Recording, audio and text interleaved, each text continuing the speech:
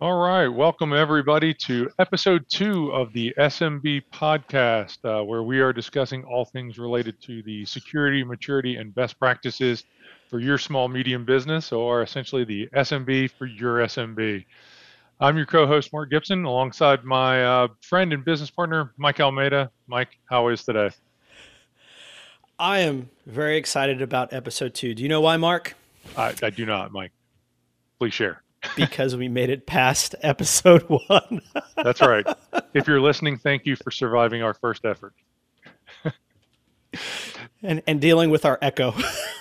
Yes, we are a work in progress, as I assume many of you listening are as well, and so we're not afraid to be a little bit transparent about that as we go along. And so we're picking some stuff up from episode to episode. So hopefully you're going to be patient and grow with us as we do this. So All right. excited So to do another one. Mark, let's jump right into this. Yeah. What's the topic for today? So today we're going to be talking about our cybersecurity landscape. Um, Essentially, how much risk is there for an SMB that is operating on the internet?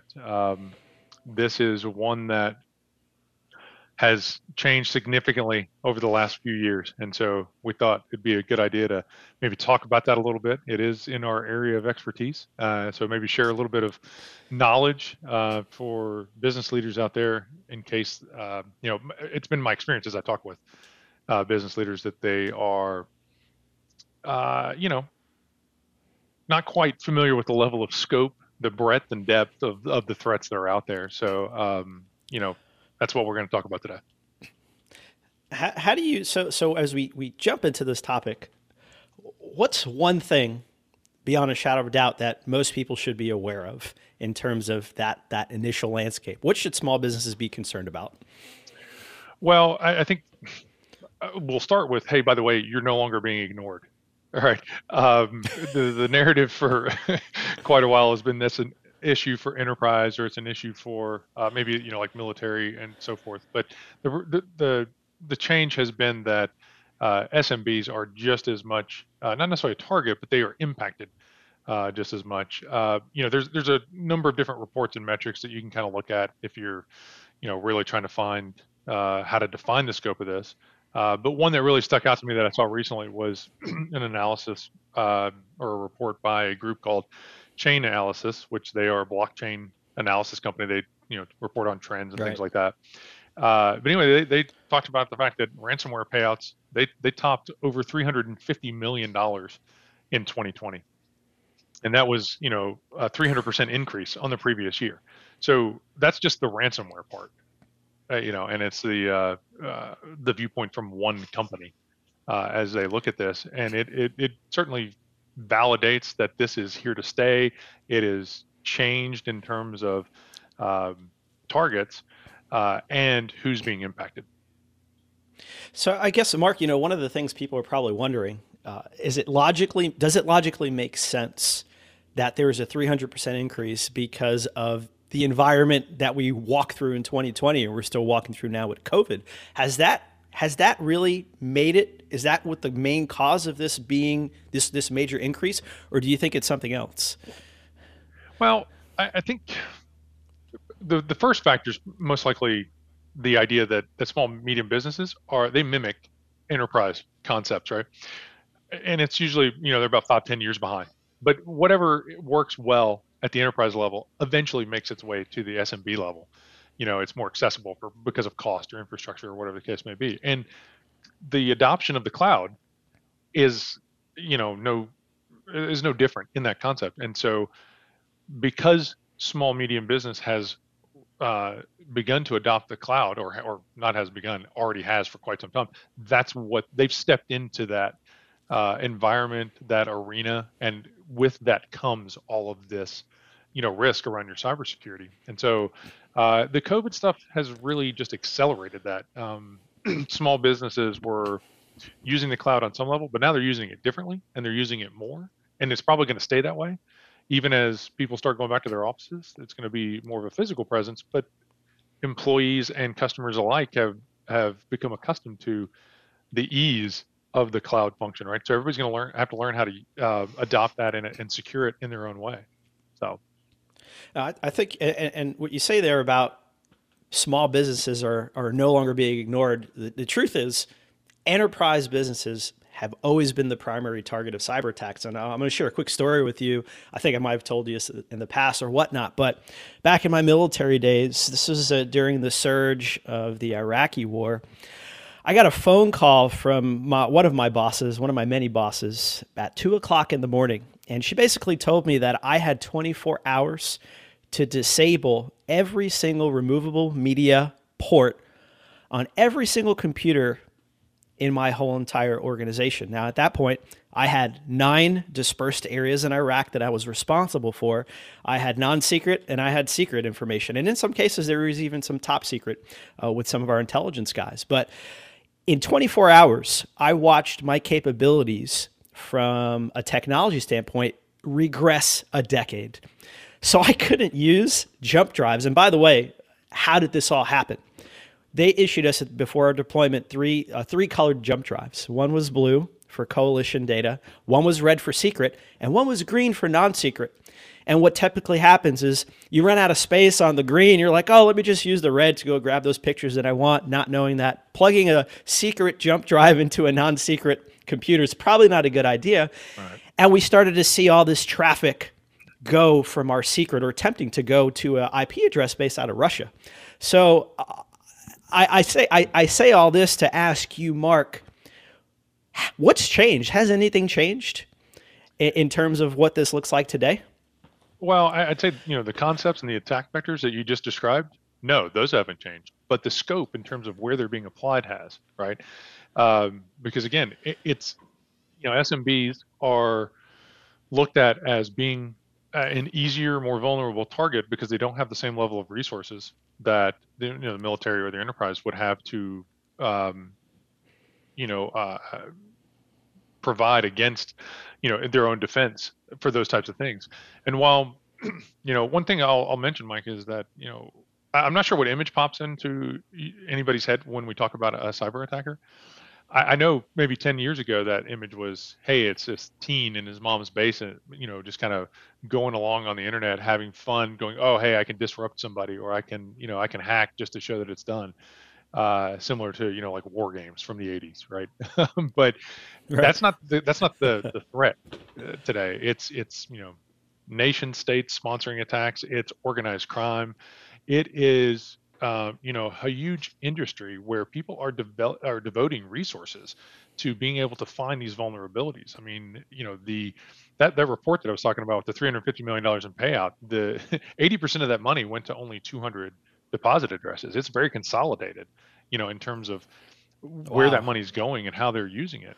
And so, it's to the point of attackers, they are scouring the internet looking for unprotected or misconfigured IP addresses, and you can kind of just consider them the business development of the, of those groups. They're out looking for new places they right.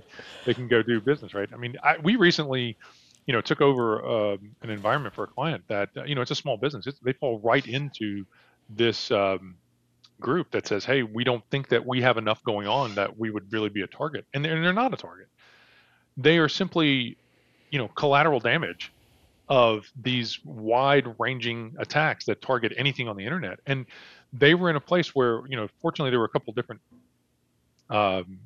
layers of defense in place, but they had already come through the firewall and were knocking on the door of their main server with attempts of roughly 30,000 in a day, because it was completely automated, but it was tied directly to a misconfiguration of the firewall. Fortunately, we were able to get some alerting on that and made the changes, and they, locked them out of the environment. But it's not because somebody said, hey, oh, look, that business, they look very attractive. Let me go, attack them. It was because, hey, we have an attack that is going to target anything that's wide open, and they've, found them on the internet. So those are some of the things that are, changing there. And when we talk about the risk to the SMB space, it's largely because not only, this is another difference between enterprise and small business. Enterprises had this opportunity to work on preventing those attacks, but they've also been working on the other side of it about how do they survive the attacks. And that is very much ignored in the SMB space is, what do we do in the case of an attack? Business or disaster recovery plan, which is another topic for Sure. another day, right? And incident response planning, yeah, because those two things kind of go together a little bit different. But what happens? The result of this is that 60% of small businesses, they fail within 6 months of a successful cyber attack. They simply don't have the planning in place, and the costs for that type of breach have just they're astronomical at this point relative to and, revenue and so and forth. I believe that. And I'll tell you this, Mark, everybody has a different risk profile, right? I mean, we see this even with some of our clients today. There are more folks who are more risk aware than others.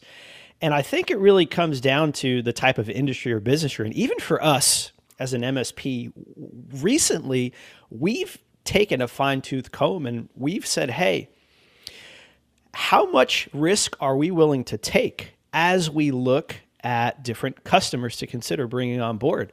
And it's come to a point where you got to understand, us being an MSP, we have a bigger target on our back because we are all within the inner networkings of our clients, of our customers, of their day-to-day operations. And so because of that, we have to provide extra care, show a little bit more scrutiny in how we do operations. And as a result, we also have to make sure that the customers we choose to work with don't introduce a level of risk that we're not comfortable taking. I mean, thoughts on that, Mark? Well, yes, the supply chain has really become a big consideration for this. It's not just anymore. Hey, I've secured my network. We're good, because as the way that you do business has changed, right? The integration between you and your clients or you and your suppliers, necessarily there's some access that happens there. I mean, this is a bit of a dated reference, but I think 4 or 5 years ago, Target had this huge cybersecurity breach, and it had nothing to do with them. It was because like an HVAC vendor, had access to their Mm-hmm. network, and the HVAC vendor had not taken the appropriate precautions, and that was the pathway into the environment for Target. So those are things that need to be considered, as part of your overall security, framework in terms of how you're looking at things. And you're right. For us, the the change in the managed services industry has allowed for us to become sort of this consolidation point for security, for networks, and so forth. So there's a little bit more risk for us these days than there was 5 years ago. But a large part of that is dictated by who we are working with. So as we go through and choose our partners, we're looking at, hey, it's not just about you vetting us; it's us vetting you, and making sure there's some good alignment there. Because while we can provide that expertise, we can't always provide um, the adoption, I guess we'll say, within the client networks. And so we have to be aware of those things as we go along. So, Mark, as a you operate as a strategic advisor for a lot of our clients. What type of attack vectors should our listeners be aware of as they go around in their small businesses? What are some things that you see? Yeah. So it's quite a list, right? And this is not all inclusive, but phishing emails, viruses, Trojans, ransomware, social engineering, software vulnerabilities, lions, tigers, and bears. Oh my, right? It's, uh, it, it's very scary when you start to really sit down and think through all of the different ways your network can be penetrated by somebody who's unauthorized. And so, inversely, that means these are all of the areas you have to protect. And so the number has increased significantly. I think uh, the stats that I've seen recently are there's about a 600% increase in cyber attacks in 2020. The good news about that, though, is well, I guess we can call it good news, right? Is that those attacks for SMBs are really um, they're really concentrated into two areas. One is business email compromise, which is, hey, I'm spoofing that I am, your CEO, and I've requested you send me $50,000 or whatever, and then the other is ransomware, and those are the two main attacks. Roughly, I think over 90% of it falls into those two categories, and in terms of protecting your environment, email is sort of the common thread for both of those, as well as some user awareness and training. And so that's the biggest bang for the buck. And that's kind of another show. How do we protect against all these things? But um, it is a little bit more simplified than saying, hey, all of the attack vectors have to be protected equally in terms of your resources and what represents the biggest threat to your environment. And so, um, we social engineering is the biggest part of this. Almost every time, it's how do we everybody's worried about, and what always gets the attention, right? The two biggest, most reported on breaches in the last 6 months. One, 3 months, 4 months, really. SolarWinds Orion breach that impacted a number of networks, including Department of Defense and so forth. That was really more about the technology, although at the core of it, it was a social engineering as well. It was tracked back to faulty password management. And then the other one is Microsoft Exchange. That's still sort of being resolved right now, but that was being exploited pretty heavily. That is more about the technology. That was a gap in the code execution. But those are so much the minority of what happens in terms of the technology. It's almost always about the human element. Whether it's because somebody's misconfigured or not maintained a device, or it's because they clicked on something they shouldn't. Human errors or human social engineering. I want to touch on this briefly because I had an experience with this last week, or really my wife did. My wife is a small business owner. She's got a sports therapy practice. And it's funny because I was traveling away on business and she called me up to say, hey, I got a phone call from somebody that I don't know who it was, but they were saying that I had this outstanding debt and it's not on my credit report, but they were very adamant. They were very serious about it. And then they said, hey, we're going to send you an invoice with an email. Now, one of the benefits of being married to someone who's heavily involved in security, she knows not to open some of those things that she should. And when she got the email, it was from an @gmail.com email address. So I just want to say, this level of sophistication that is happening, knowing some personal identifiable information about you, and then trying to do sophisticated attack, you're going to see this as a small business owner. It's not a matter of when, it's a matter, not if, but a matter of when it's going to happen, right? Right. So I guess, Mark, I would say, what would you say as we wrap up today? What's one final closing thought you have for our listeners? So I think the takeaway has to be that you do not operate in a vacuum. There's a very macro element, to the internet. I think everybody's aware of that from a connectivity perspective, but this environment that we operate in now, it is very interconnected. It's not just about you. It's about who you work with, who you partner with, as well as you've just got to shift to an assume breach mentality. It's not a question of if you get attacked, it's when. And, there's two pieces to it. One, what's the work you're doing to prevent the attack, which largely has been focused on for a number of years. But then it's what are you going to do to survive that attack when it happens? And that's where a lot of work comes into play for decision making for the businesses. And again, that's where we see some of those weaknesses happen. So really ask questions of whoever is providing, security for your network. How do you handle these particular threats, and how do you survive them when they're going to happen? I think that's the biggest takeaway for small business right now. Awesome points. One thing I just want to say here as I think about this, and Mark is big on this. When you look at small businesses, there's people, there's process, and technology. One of the main variables in business is people, right? And we like to say, well, it's starting to come to a point where people are constantly creating problems and digging their own graves. But you've got to recognize that human error causes so much disruption. And a lot of the cybersecurity breaches that we see today, and Mark, you alluded to this earlier, has to deal with some level of error or some misconfiguration that is human hands touch it. So you got to be very vigilant. You've got to embrace the fact that these things are not going away. And a matter of fact, they're probably going to increase over time. and you have to figure out a way to make sure that your business is viable. You have a plan in place. You understand the landscape, not to a very granular point, but you have a very good understanding that cybersecurity is an important part to run your business, and it should be treated as any other important part of your business. So next week, I hope you guys will join us. We're going to be diving a little bit more into cybersecurity and some compliance frameworks, and we're going to talk about how they're different and also the role that they play in protecting your business against all the risks that we covered today. So we really appreciate you joining us for the SMB Podcast, again, co-hosted by Mike Almeida and my business partner, Mark Gibson. And guys, we thoroughly appreciate you plugging in, listening to us. If you found one nugget or one topic helpful and you know other small business owners, please go out and share the message. Our job here is to educate and bring knowledge to the marketplace where it might not be readily available. So we hope we've helped you, and we look forward to you joining us again.